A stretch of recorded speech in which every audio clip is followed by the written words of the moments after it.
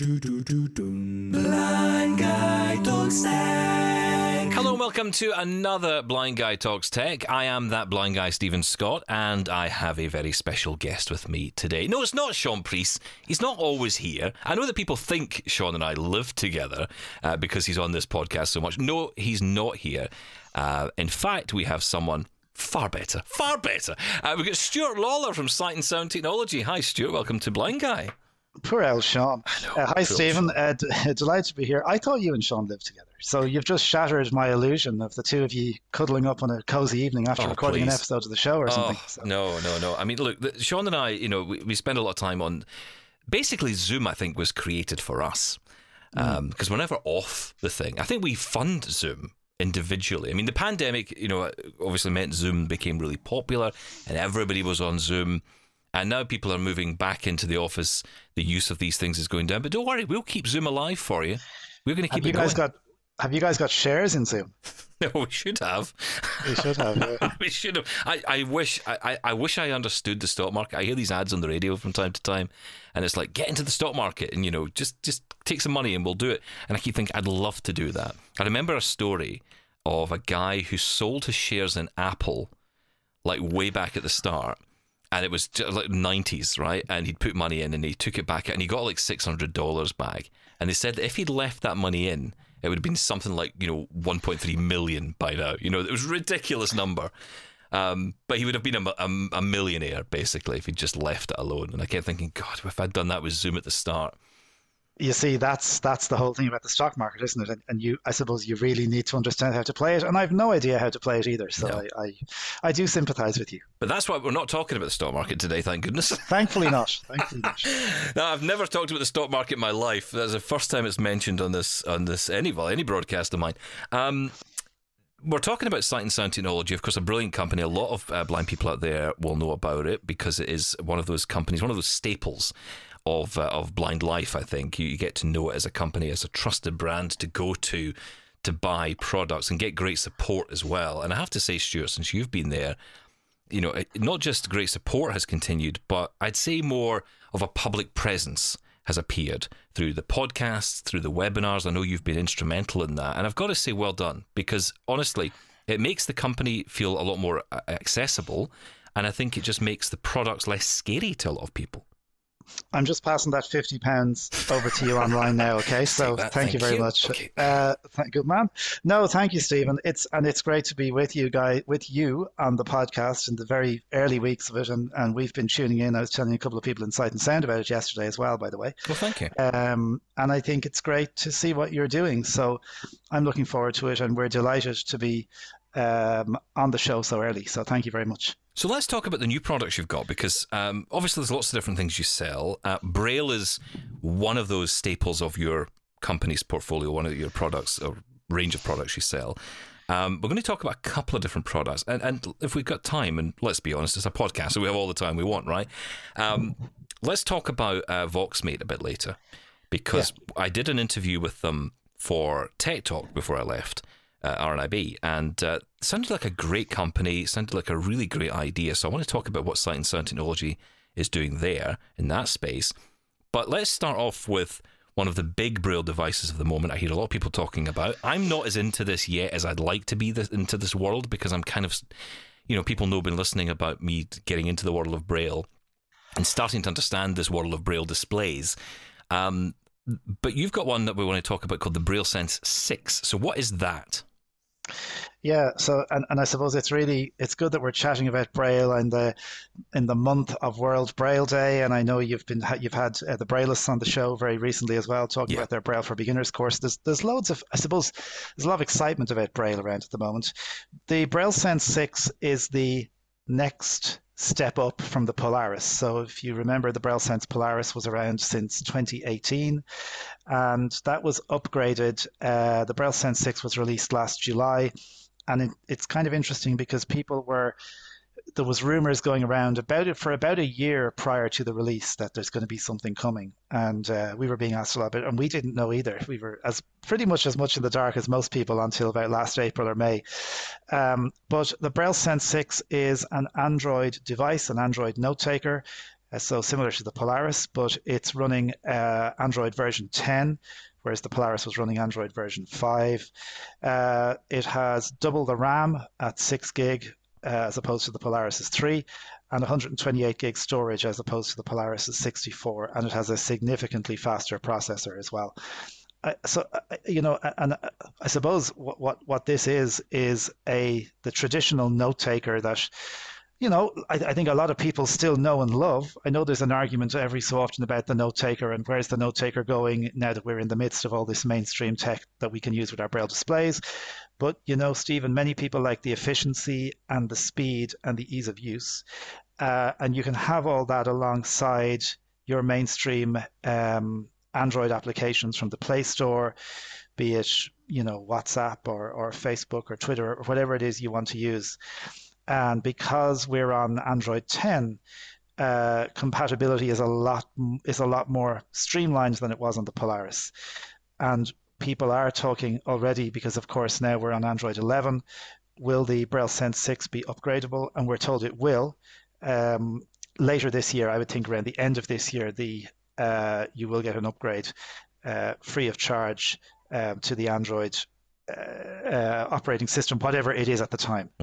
I mean, the thing about this one for me is, initially when I used to learn, and I didn't know, and I'll admit I don't know a huge amount about note takers and how they operate. People who use them seem to live inside a world that I just don't comprehend most of the time. But they sounded to me like devices that were very much walled gardens. And that's not a bad thing, right? I mean, I love my Victor Reader Stream for that reason. It's a walled garden in the sense of I have these applications essentially inside this device. So I've got my podcast ability to listen to audiobooks, to listen to my notes, whatever it is.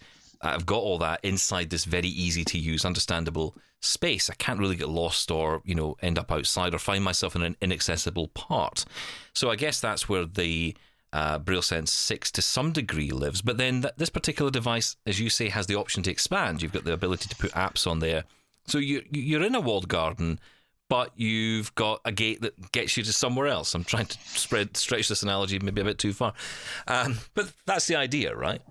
Yeah, I think traditionally, and you're spot on, traditionally the issue with note takers was they worked very well inside their own interface. So it was really easy to take notes and to manage your diary and do all these other things, but it became very difficult when you needed to share that information with other people on other platforms. Now, it wasn't impossible, but it was certainly challenging. And I think what we've seen with the Polaris, and more so now with the Braillesense 6, is that that's easier.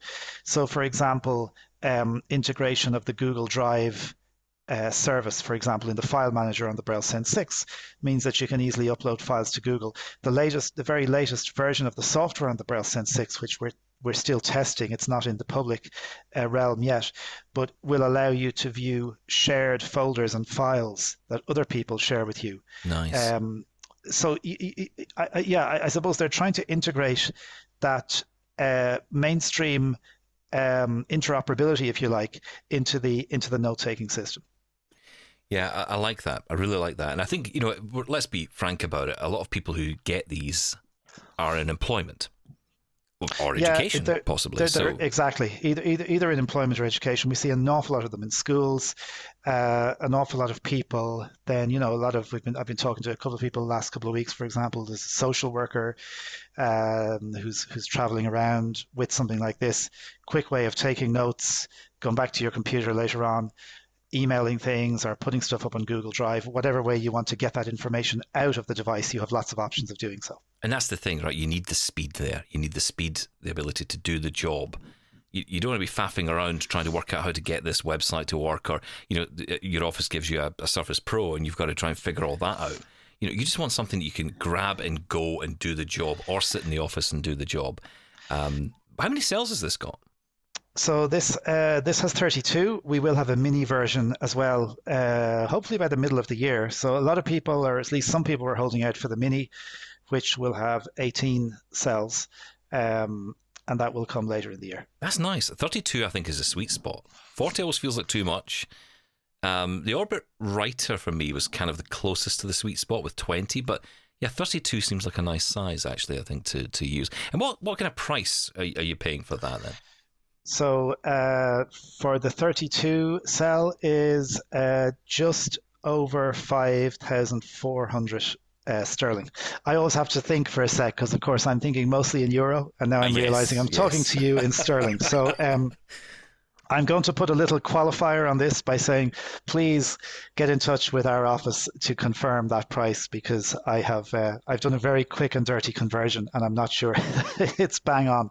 But give us a call and we can give all the contact details at the end. Of course, definitely. And again, the price of that, for some people sitting at home thinking, geez, that's a bit much. But then look, there are alternative options out there.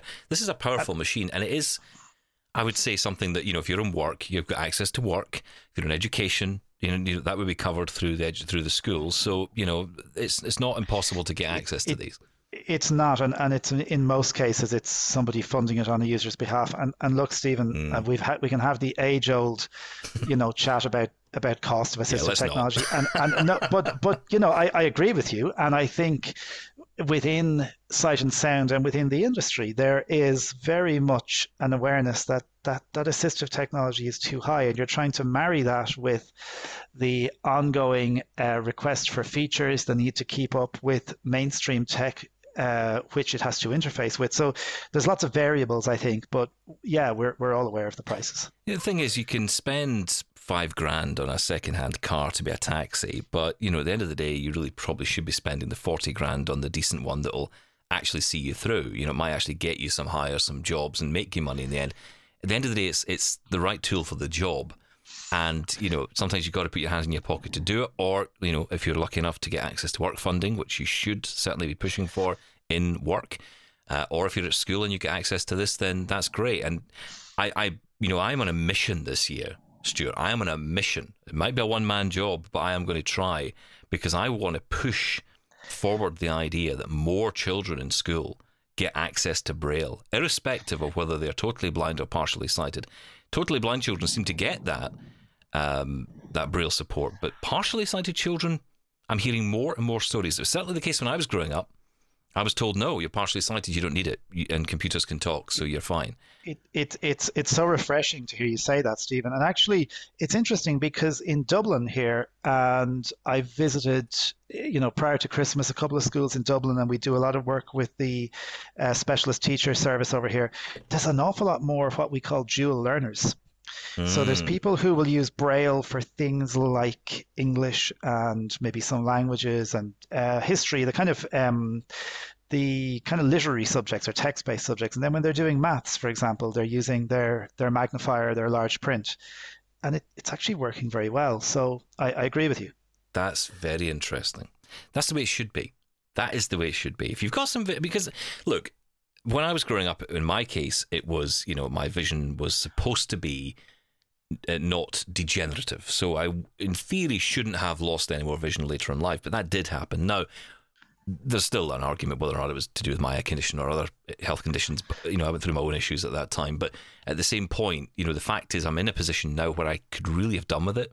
And I realise now as I'm learning and getting into it again, because I did have a little bit of a spell of learning and then it fell away. But getting back into it again, I realised how much I need it.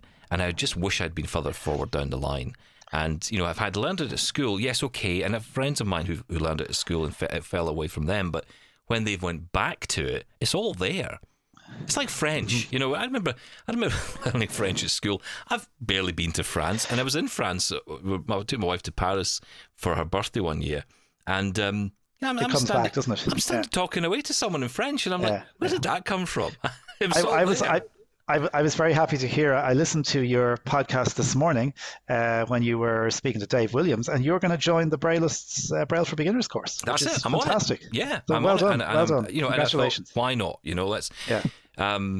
Because it's going to be useful to me, and I think what the Braillists are doing is good because they're kind of not selling this as a, this is all about. Reading War and Peace within a Sunday afternoon. This is about, note taking. It's about, labeling. It's about useful things you can do with Braille. It'd be nice to sit and read a book, but the chances are, and I may well do that, but the point is that, that's going to take me a while to get up to that speed. Whereas immediately I'll be able to start labeling things around the home, using it for text messages on the iPhone, with something like that, the next product we're going to talk about, that kind of thing. This is where Braille is really useful. And Brilliant. It makes it sustainable, I think. So, yeah, it's interesting. I'm all for it. So the year of Braille on this show. Indeed. Yeah. Good for you. So that's the Braillesense 6. Let's talk about the next product. This is very intriguing to me. This is what I would call very accessible product in a number of different ways, around price and around what it can do. And that is the Hable 1. Now, this has been talked about a lot on social media. What is the Hable 1? Why is everyone so excited about it? So the Hable 1, spelled Hable, and then the word 1, if anybody wants to go and look it up, is a tiny Bluetooth controller or keyboard. You can call it what you will. This device came on our radar, actually, Stephen, and it's kind of had an interesting journey. This device came on our radar initially last February, and it's something that Glenn Tukey, our CEO, came across, and he and I took a first look at it. And when we saw it first, it only supported uncontracted Braille, and we sort of said, thanks but no thanks, and sort of because it was being designed in the Netherlands, and they were looking at it not with the English-speaking world in mind, at least not immediately. Okay. It came back on our radar in June, the end of June. We got the second prototype, and it was remarkable. It supports contracted Braille input. So what is it? It's, as I said, a tiny Bluetooth keyboard. You have 6 buttons for the 6 Braille keys you might find on a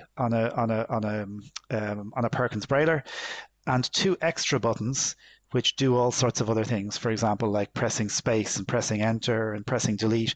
And of course, then there's combinations of buttons to do different things. So it will do text entry, but it will also allow you to fully control your iPhone. So to navigate through apps, to invoke the app switcher, to go to the home screen, to read status information, to play music, play books, skip forwards and backwards, change volume, do all that kind of stuff. And this tiny little thing is about the size of I have an iPhone 12 mini. It's ever so slightly smaller than that. So it just sits in your pocket beside the phone. And this thing has a rechargeable battery that literally lasts for weeks. So the workings of this, it looks like a very simple piece of plastic when you put it in your hand, and it does all this sort of stuff. And Braillists, I suppose, have been very excited about this, because you're sitting on a bus or a train, or you're sitting in a restaurant, or you're somewhere, Stephen. I don't know about you, but I definitely, when I have to use touchscreen text, I can do it, but I'm very slow at it, and I find it very frustrating sometimes. And I certainly find it frustrating when I'm in an environment that's very noisy and I can't hear the phone properly and I make stupid mistakes. And then I try to dictate, and that's sometimes even worse. Yeah. So this is really great for about £230. You'll get this keyboard, and people are really enjoying it. Yeah, I get it. I mean, that price point as well. Some people would say, "Oh, that's quite expensive." A friend of mine who's sighted is like 230 quid for a Bluetooth input keyboard. I'm like, yeah, but you got to think about what this thing can do, and also you got to remember that this is a niche product, right? Whatever way around you look at it, it is. I mean, not everyone's going to go out and buy one of these. These are not mass market. So I think the price actually is not that bad. But the interesting thing for me is, and I'm interested to get your take on this, the keys themselves. They're not in the traditional Perkins style, are they? They're in a vertical, almost like the cell itself. That's exactly what it is. They're like the cell itself. And also what's interesting is the way you hold it, Stephen. I don't know if you've actually seen one or if you've just read about it. But just read about it so far. Okay, so when you hold the device, you hold it away from you, and you actually hold it in midair. Somebody told me it's a bit like a game controller. I've never held a games controller, so to my whatever. But you're not missing out. So you hold this thing away from you, and your fingers naturally rest. Your 3 left fingers will rest on 1, 2, and 3, and your right fingers will rest on 4, 5, and 6. And some people have found that very strange. I personally didn't. I got used to that very easily. When I used this the first time, I was putting it on a flat surface on a table, and Mm. it doesn't really work when you put it on a table. You have to hold it in midair. You kind of put put your hands at either end of it, the palms of your hands at either end, your fingers naturally rest on the keys, and it's incredible when you do that. It's incredible how fast you can type with this thing.